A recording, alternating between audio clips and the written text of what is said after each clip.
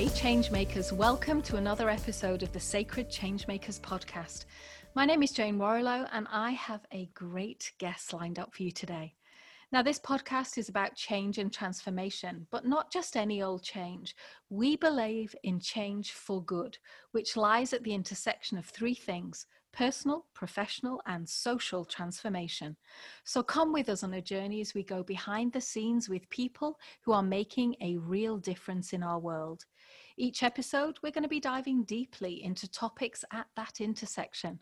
Sometimes we'll be interviewing thought leaders, and sometimes we'll be leading deep dive conversations tackling the challenging issues of our times. Now, before I introduce today's guests, I want to ask a quick favor. It won't take a minute and it would make a huge difference to us. Would you please go to iTunes or whatever app you're listening to and subscribe and leave a rating and review? It helps us to share our message of inspirational change with as many people as we can, and it helps our guests get their messages out to more people too. So thank you. So, our guest on the podcast this week is Sarah Simmons. Sarah is the founder and director of Her Future Coalition, an international charity that has helped thousands of girls rise out of poverty and exploitation to become free and independent. Over the years, they have saved thousands of survivors in India, Nepal, Cambodia, and Thailand. Most exciting to Sarah is the fact that the survivors who joined our programs a few years ago are now managing the programs, working as trainers and mentors to newly rescued girls. They couldn't imagine any future at all when they were living in brothels. Now their dreams are limitless. So welcome, Sarah. Thank you, Jane. I'm so excited to be here. Oh, me too. I can't wait to dig into conversation with you because our title is so, so resonant for me, I think. And our title for today is Standing in the Way to Protect and Defend the Next Generation. Now, our listeners have heard something about you, Sarah. They've heard your professional bio, but I'd love us to kind of go behind the scenes a little bit and, ask you, who's the real life human behind that bio? Who's she? I love that question. It's a little scary for me, but well, like you, I'm English originally. I came over to America when I was little, but I feel like my ethnic heritage as an English woman definitely resonates for me in every day of my life.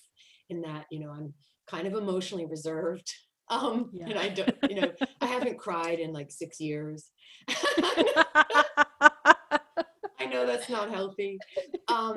But I do feel things really, really deeply. And what I feel extremely passionate about is these young women that I've been working with for the last 16 years. And I'd say I'm a little obsessive in the things that I do, and do things with, just absolute determination. And a friend once described me as like relentlessly positive. So that's like, I guess that gives you a little bit of an idea of the woman behind the bio. Yes.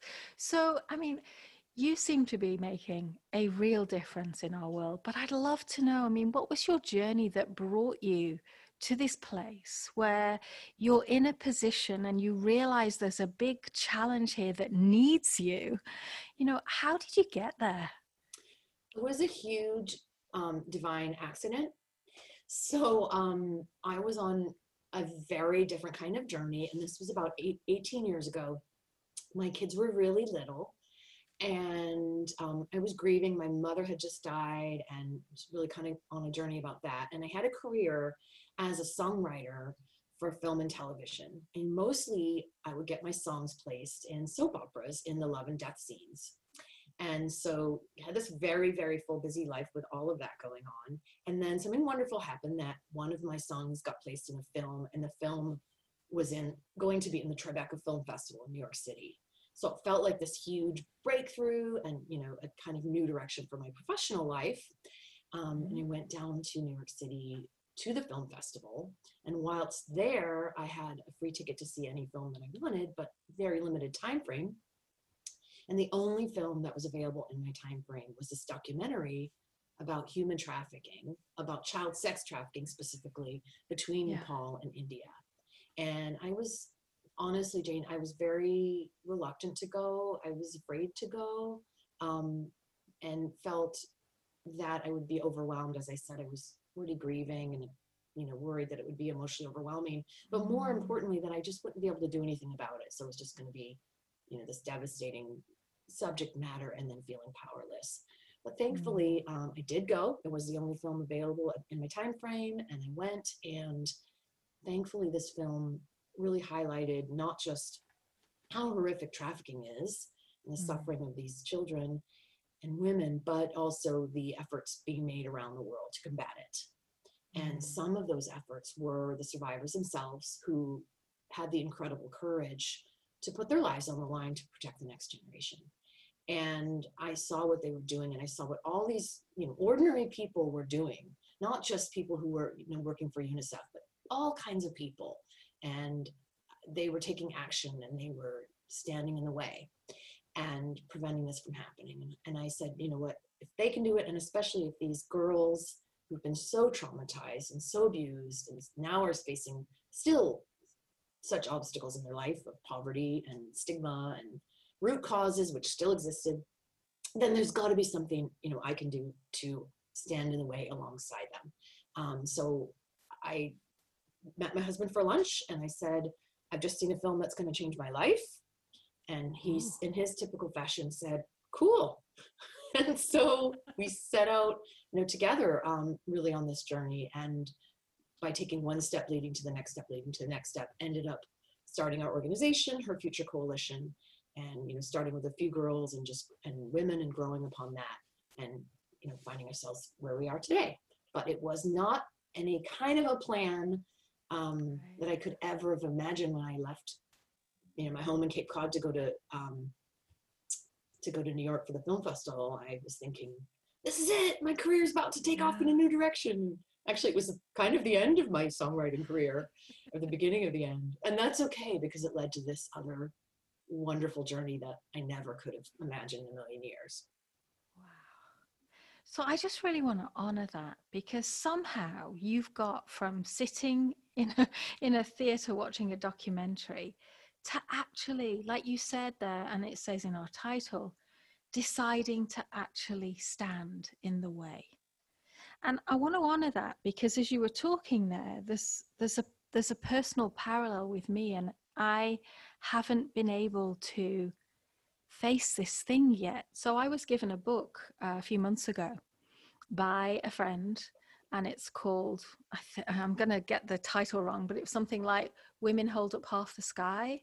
And I started to read the first few pages, and it is about women and girls sex trafficking in India. And I had to put it down. I felt so, oh gosh, the pain in that book has meant that I haven't been ready yet to really read it and face that reality. But you have. How? Tell me about that. Like, because that's quite amazing to me, what you've just said, Sarah. Well, first of all, let me just say that what you said resonates for me, because I was so resistant. Right. And as I am a sensitive person. I feel deeply the pain of others, which is to say, I'm a woman. And, Yes.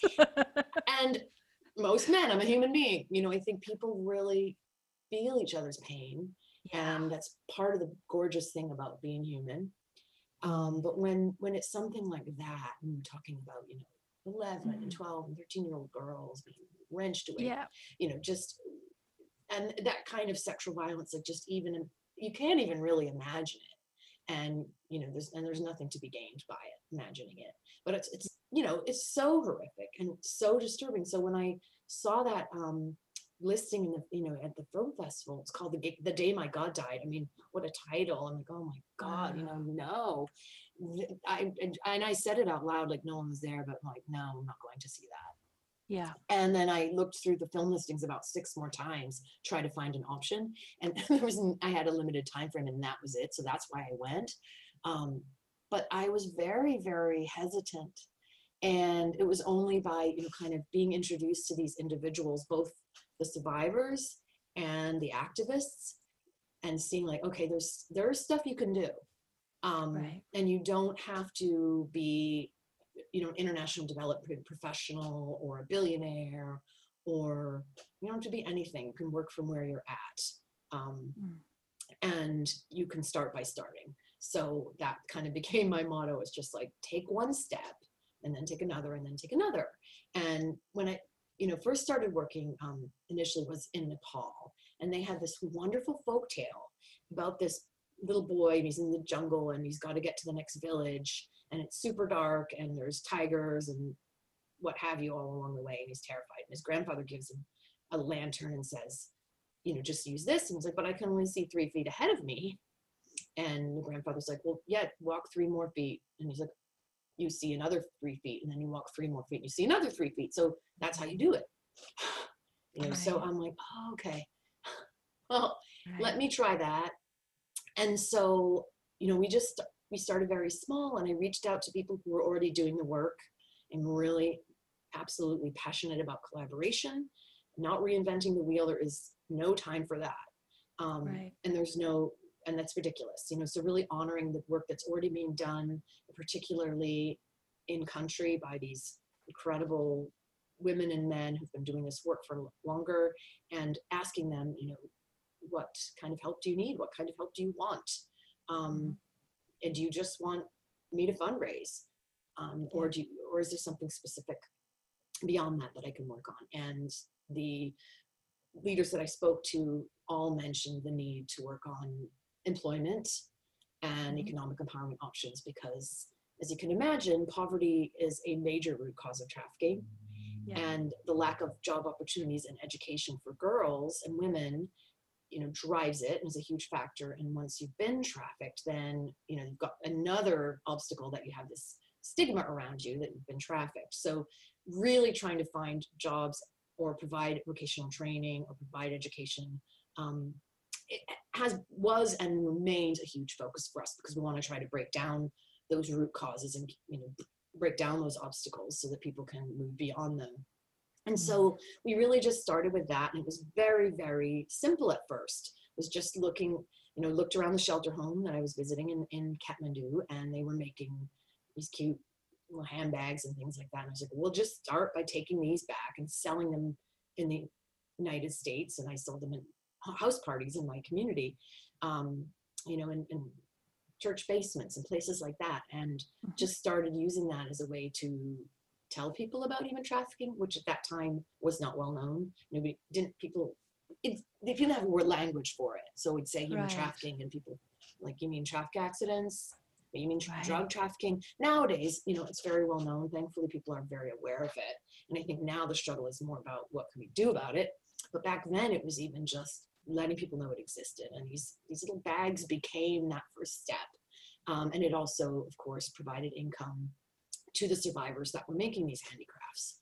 And we just started with that, and we built on it, year by year. And eventually, we built shelters, and we educated hundreds of kids and survivors and high-risk kids going into brothels, and open red light resource centers. And as you said in the intro, we cultivated leaders from within the survivor community who are now taking it forward and transforming the next generation. And they are way more powerful than I could ever be, because they get it from every perspective, culturally and experientially and everything. They've been there, and so they're like a beacon of light of what could be.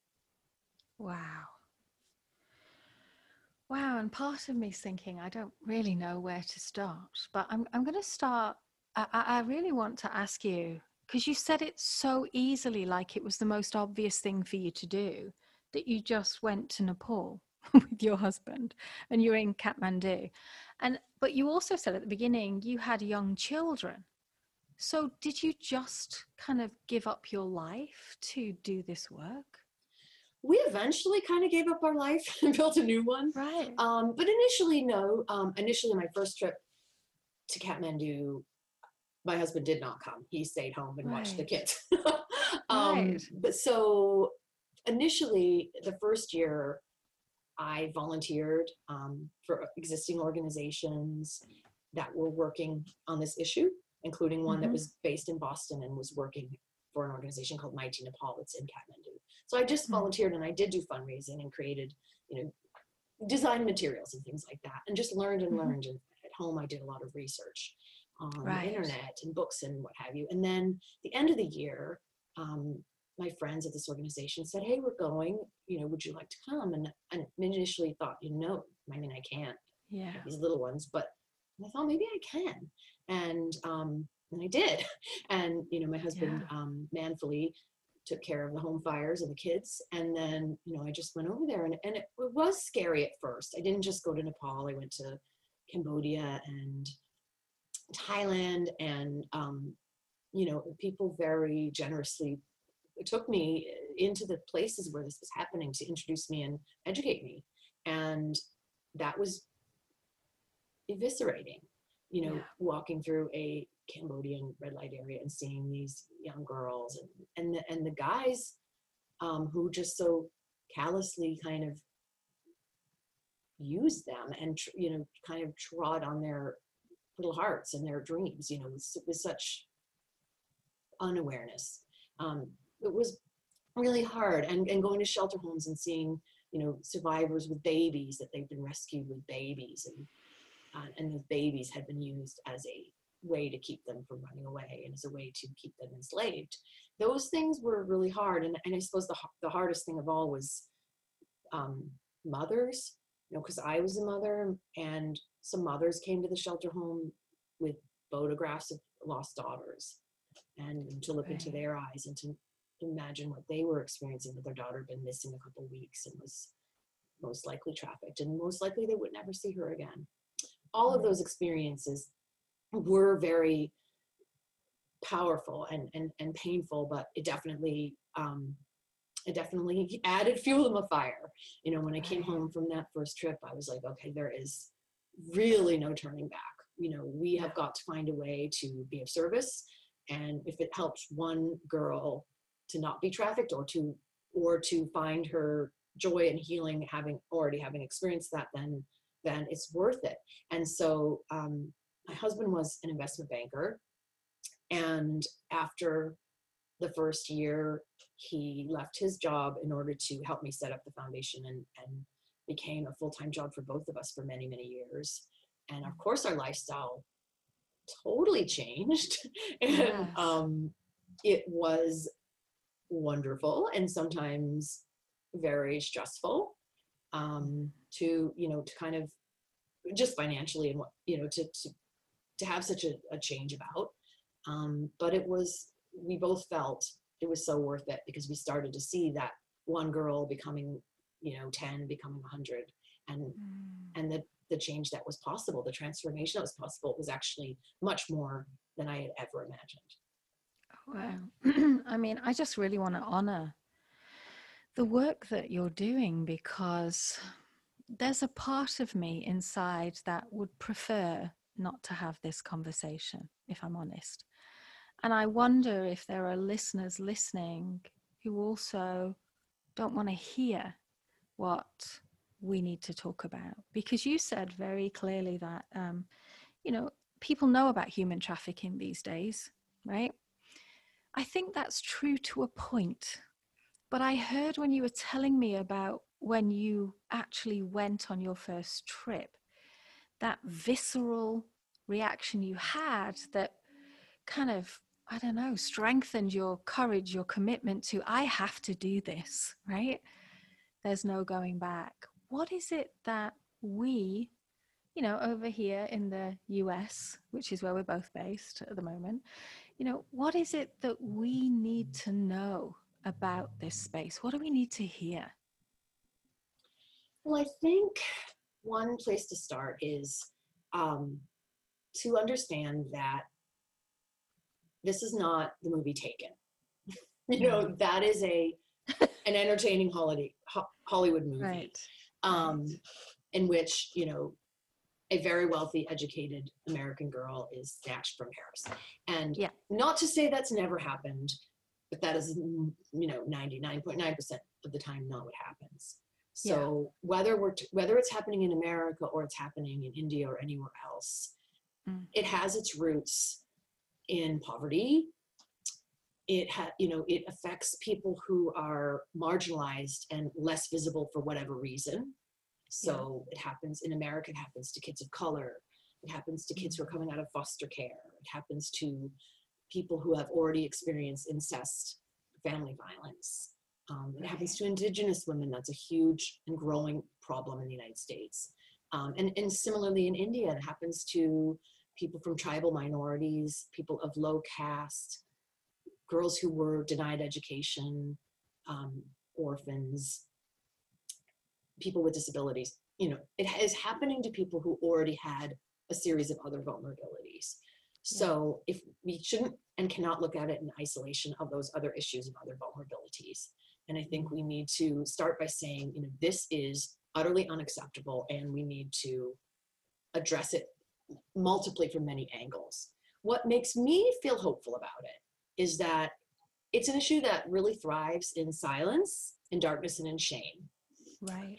And you think of like a red light area, it's kind of dark, and as soon as you start shining a light on the situation, it responds and Oh. the situation gets better.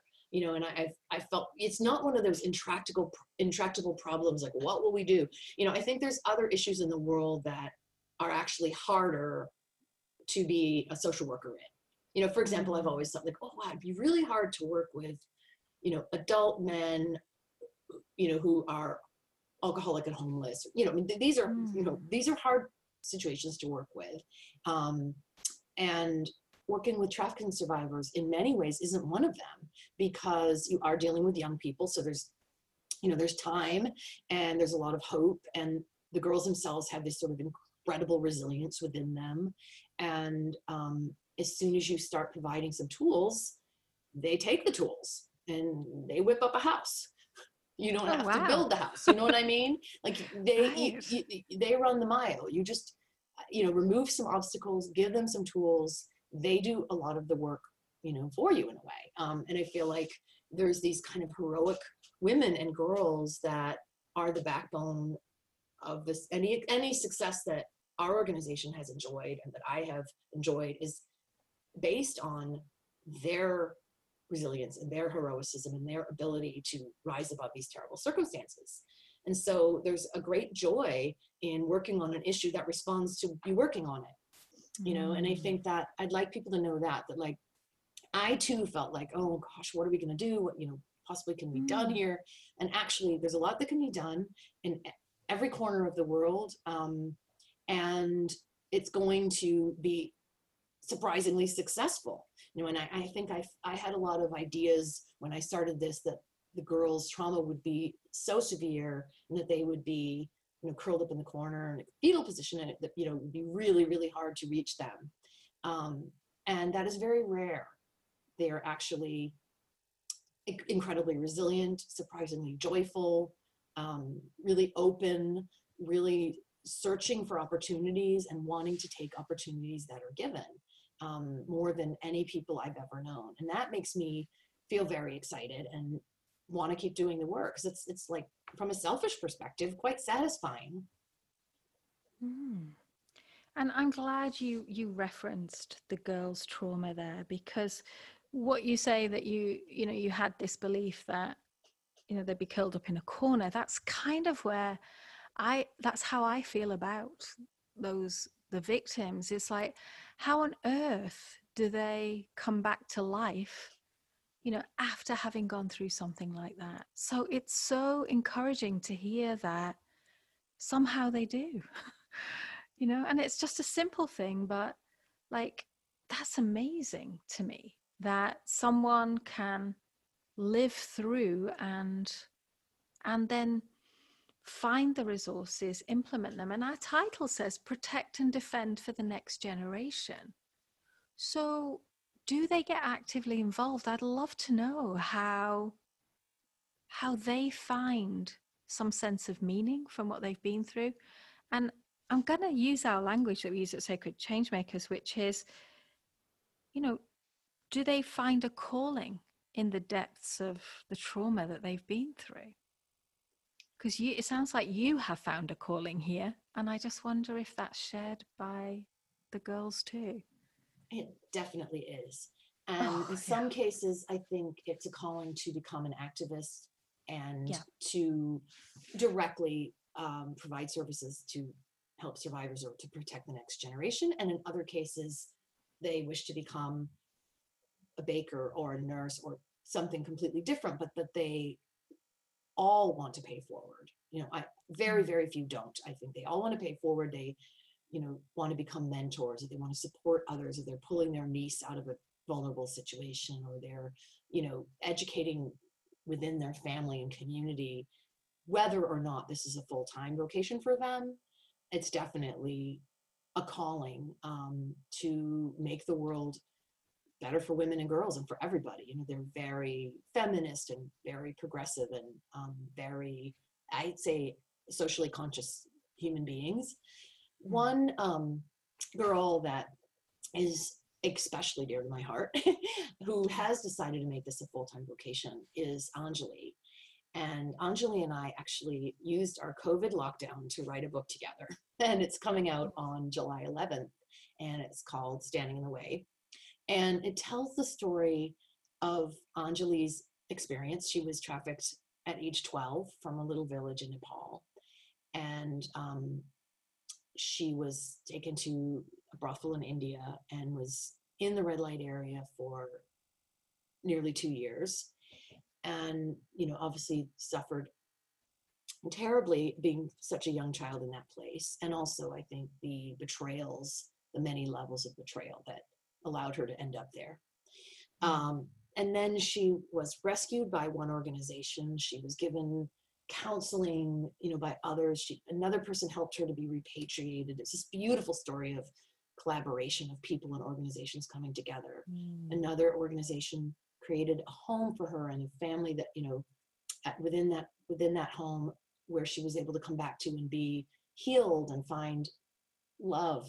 And through all these experiences, she has found a very high level of healing and wisdom. And she's now 25 and in college. She's almost done, and she's going to be going back to her village in 2021 and opening a school, because the village didn't have a school, hasn't had a school for a few decades. And that meant that there were very few opportunities for girls, and a very high percentage of 75, 80% or more of little girls were either being trafficked or forced into a child marriage. And Anjali is absolutely dedicated to standing in the way and preventing that from happening. So she's going back, and I'm very excited to support her and walk alongside her and help to make sure that this beautiful vision comes into reality. And, for me, it's kind of like a full circle experience, because I met her just a month after she was rescued, which was back in Calcutta. And I've had the joy of walking alongside her, sponsoring and supporting her education. And she is a daughter to me. And now to be able to write this book together and get the word out in a bigger way, and then support her in achieving her vision, is literally beyond what I could have ever imagined, and one of the greatest joys in my life. Yes, that just sounds quite amazing. And I love the title, Standing in the Way. I mean, why did you choose those words for the title? Well, first it was about this wonderful saying from Marcus Aurelius, which is, what stands in the way becomes the way. And, she had talked a lot about what happened to her, and that it's not like she's not believing that it happened for a reason, or, God planned it or anything like that, but more that, okay, it happened, and what can I do with it? How can I use this? Did some good things come out of it? Well, they did, because, through that experience, she was able to get an education and go to college and be in this loving home and have a different kind of life than she would have had if it had never happened.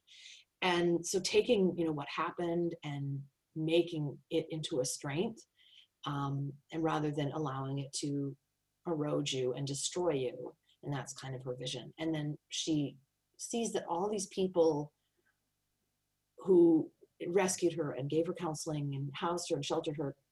And they were standing in the way between her and destruction. And because of them and their love and their absolute commitment, she wasn't lost and destroyed. She has become, a happy married mom and activist and, college student, and soon she'll be, leading her own nonprofit. So I think, she saw them standing in the way, and now she wants to stand in the way to prevent the next generation. So then that sort of became another meaning of the title, that we can all stand in the way between other people and this suffering. And we can just say, no, I won't stand idly by. I won't walk past. I'm going to stand in the way. Yeah.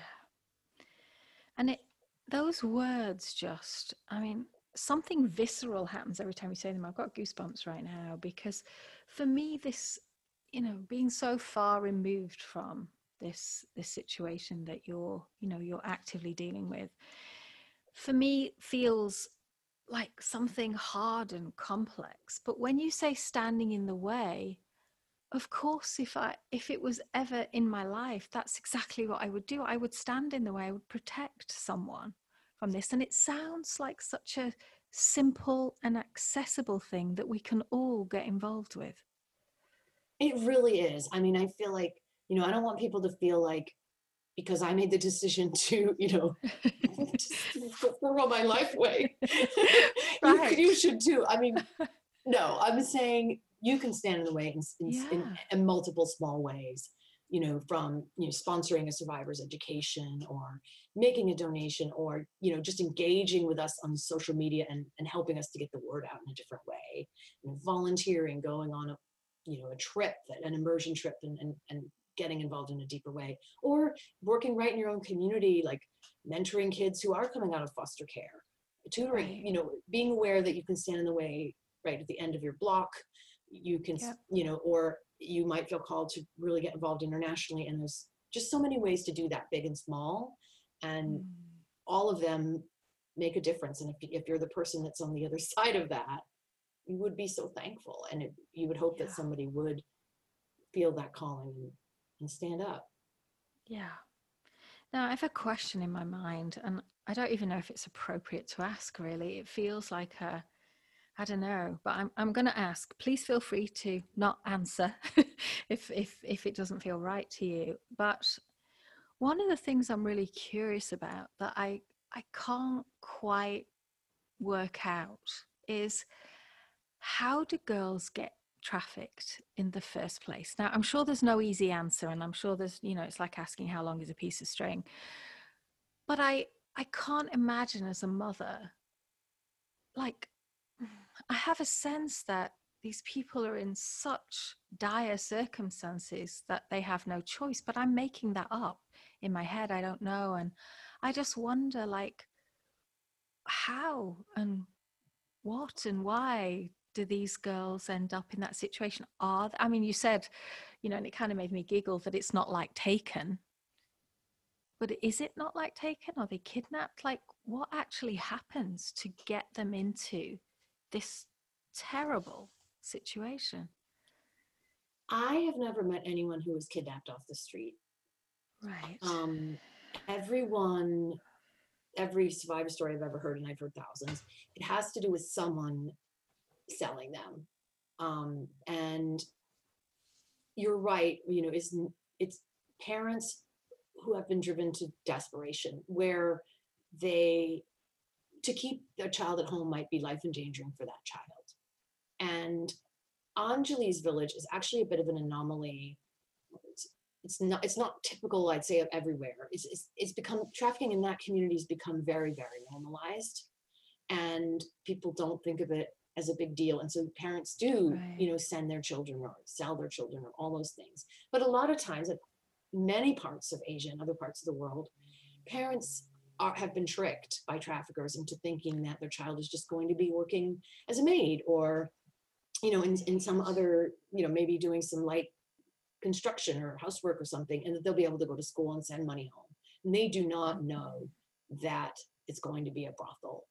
And, but by the time if they ever find out, it's going to be then too late because the child will just be lost in the system. There's this really elaborate network of traffickers who have created this story, and they reinforce it by sending home women who, been in brothels for some years, and they're dressed nice and fancy clothes, and they come back with posh handbags and beautiful nails, and he's like, it's great. And, they're spinning that story because they have been, broken down to the level that they've either become a trafficker themselves or are working with traffickers to trick others.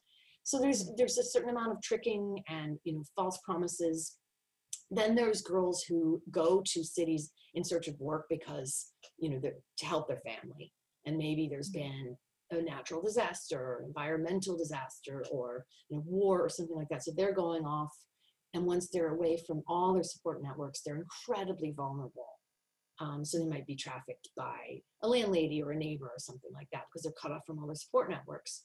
And then sometimes traffickers will go to the village, and romance girls and like marry them, and then take them away again from their support networks and sell them, and then just go back and marry someone else. It's kind of a lover boy scheme.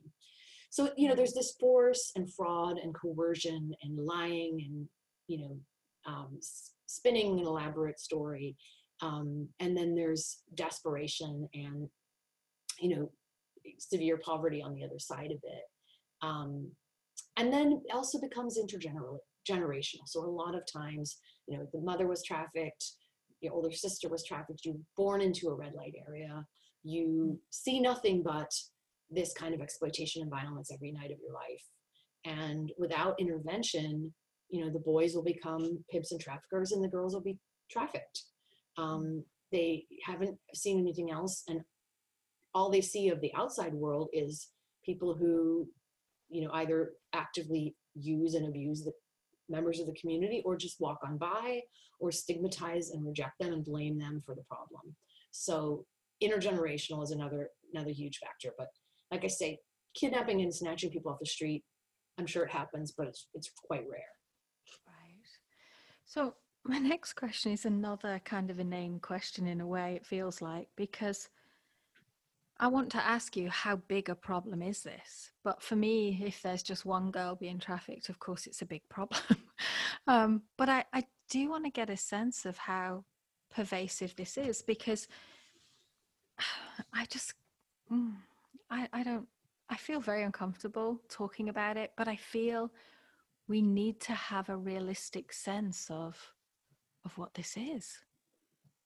We do. I mean, like I say, it thrives in silence. Yeah. And us feeling, maybe shame, guilt. I don't want to talk about it. I don't think about it. Yeah. I know I struggle with those feelings. The United Nations estimates that there's about 40 million people in the world that are living in some form of slavery. Some of that is labor trafficking and child soldiers, child marriage, and some of it is child sex trafficking. Because it is a underground criminal enterprise, getting exact numbers is difficult. But it is a massive problem. And India is one of the world centers for it. There's somewhere between 10 and 18 million enslaved people in India alone. And so the reason why I really felt called to work in that region of the world is just because it's very, very high numbers of it happening. Like they say, about 15 to 20 Nepali girls a day go over the border, trafficked, never to return. Right. And there was some real improvement in that. After I got involved, there was a lot of people working on it. It was getting better. And then there was a series of earthquakes, 2015 and 2016, which, devastated the economy and broke, people's homes. And then again, the trafficking went way, way up. And now with COVID, it's temporarily down because people aren't really moving and traveling. But every time there is a disaster like this, girls pay the price. So I do expect to see it happen again. So, but, it is obviously a big problem everywhere. And especially, like I say, when there's other related problems, which there always are. Yes. And, at the beginning you talked about kind of raising awareness and education and giving other resources so that, people don't have other options, let's put it that way. And I just wonder, you know, what happens, because these girls that have found and been rescued and are coming into your organization, which must be just such a beacon of light for them, what happens to those? There must be an awful lot that don't get rescued. What happens to them? Do they just stay in this awful traumatic life? Yeah, some people kind of age into it, and they at some point become too old or too sick to be profitable. And you see those women, they, in the red light areas, they're just kind of pushed out onto the street, and they live on scraps of cardboard, and they Huh. beg, or and a lot of times people's life isn't super long because of sexually transmitted diseases, and also Right. tuberculosis, which is a huge issue in red light areas. Yeah. And then some people are able to escape on their own after some time, um, and make their way home, but that is very difficult, because in a lot of areas, they would be blamed for what was done to them and not welcome back home. Right. So they really have really no choice then but to go back into a red light area voluntarily. Mm. So it's really important not just to work with young girls who've been rescued. That's a very important group to work with, and what sort of where we started, but also to work with families that are in this intergenerational situation, that are in red light areas where moms were that girl Mm. who was trafficked, but now, is a woman in her 30s or 40s with young kids. And if you don't intervene at every level, including helping the mother and helping the children, it's just going to repeat itself. Yeah. And it's interesting because I have a background in psychology, and I wonder if these girls get into a state that psychologists called learned helplessness, which basically means, I mean, one of the experiments that this comes from is putting goldfish in a bowl, and you put them in a bowl, and the bowl is inside of a big fish tank, and they learn that they've only got this little small area in which they can swim. So when you remove the bowl out of the fish tank, now they've got a lot bigger space that they can swim in, but they don't, because they've learned helplessness. They've learned that it does no good to try in this situation to try and run away. It doesn't work, and so they just kind of surrender in a kind of a helpless way to the trauma and everything that's happening in their lives. Is that something that happens to these girls in these situations? It very much does. And you Right. get learned helplessness. You also get kind of body disassociation, Mm. where people start to feel like I'm not here, or they say things like I'm not here. And sometimes they can't even feel parts of their body, whether it's the reproductive area or even their arms and legs, that they have Yeah. so, completely had to disappear. And Right. and in the book, Anjali talks about that. Like, I made it so I made it so I wasn't there. Yeah. I made myself not there. And I just, killed a part of myself in order to survive. Yeah. She was rescued in about age 15, but seeing women, who are older, who have been in this for a decade or more, um, there is that learned helplessness. And especially when it comes to themselves, they don't see any way out, but they still, by and large, can find it within themselves to try to protect their children and want something different for them. And, no one could do it on her own, because the obstacles are just so large. Um, Yeah. but once there's a drop-in center, or there's an education program, something for the kids, the mothers would make sure that their kids can access that, because they do still have a little bit of hope and strength for the next generation, Yeah. and want their kids to have something different. But to get them to want it for themselves is harder. Still, Mm. possible. And I think when they start to see, in that case, someone else from their community who's been able to do something different or get out, seeing another woman, then they're like, is there another way? But that, is obviously a longer process, the longer that the trauma has gone on in someone's life. Mm. So I'm sure there are people listening that are probably equally horrified and also wanting to help in any way they can. And so I just wonder, like, if there's somebody listening and they're thinking, okay, like I want to help, what can people do? Well, I would first refer people to check out our website, herfuturecoalition.org. And if you're interested in this topic and would like to, learn more or maybe explore what I did and what other things you could do, check out my books, which are on Amazon. This is No Ordinary Joy and Standing in the Way, which is coming on January 11th. And, really educate yourself and learn more about how this happens and what different things you can do about it. But I would also invite people to engage with Her Future Coalition on social media, be part of the conversation with us. Of course, we love and need donations and support, but there's a lot of other ways to get involved as well. And as I said, it is an issue that responds to intervention. So let's intervene. Let's stand in the way together and stop this happening from the next person. I love that, because that just gives me this vision of like all of us just like linking hands and standing in the way. And I'd love to know, I mean, what is your hope for your or your vision for your organization? What do you hope you can achieve with this?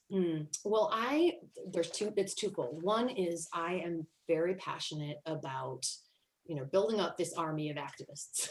Yes. So I know that I myself, am not probably going to live long enough to like stamp this out. And I'm one person, but my girls, the women that, we have helped to raise and give opportunities to, they can do it. They can change society from within. They have the wherewithal and they have the time. And so I very much would like to achieve, continuing to raise up and give voice and power to these women, or give them back their God-given power, and help them to access all the tools that they need to be truly free and to stand in the way for the next generation. So what I'd like to do that for a lot more girls. And then, our focus of our work is in Calcutta, India, a couple other parts of India, and in Nepal. And so within the regions where we work, I would like to be able to offer service and opportunity to thousands more girls. We do have a model that we know works. Been around for 16 years now. Started January 1st was our 16-year anniversary, and we have seen that this model, of providing this circle of services in this loving and sisterhood, it works, and it helps people to heal, and it gives them the tools to be able to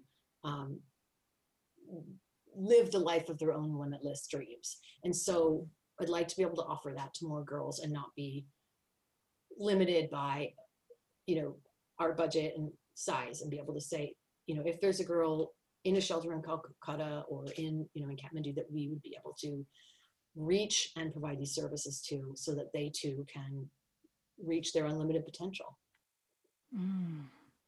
I love that. And like I've described, you just sound like such a beacon of light in what sounds like a whole, kind of environment of darkness. And I can't begin to imagine like how free or liberated these girls, these lucky girls, must feel when, they are able to have access to resources that they need to make a difference. I mean, I'm putting my hands together here, Sarah, kind of just to honor you, because it's amazing what you're doing and the difference that you're making.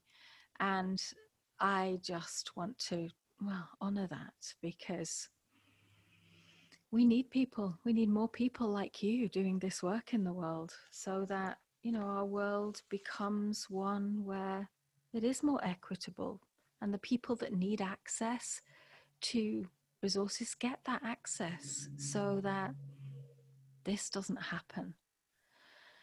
And I love the honesty as well that you've brought to this conversation, because you said, and it was kind of intuitively my feeling that this isn't going to be stamped out in just one generation.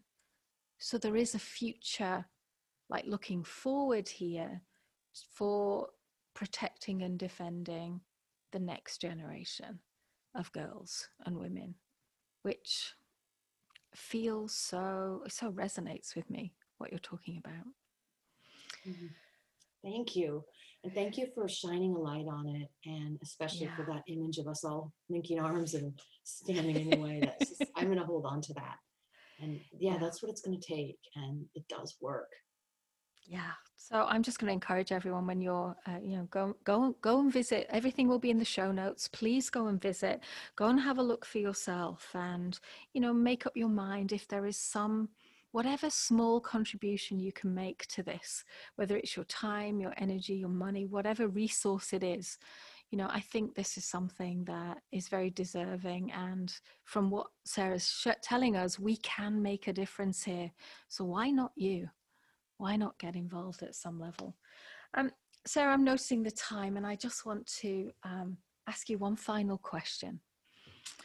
If there's something that you'd hoped we'd get to talk about today, something that you'd want to share with our listeners, what might it be?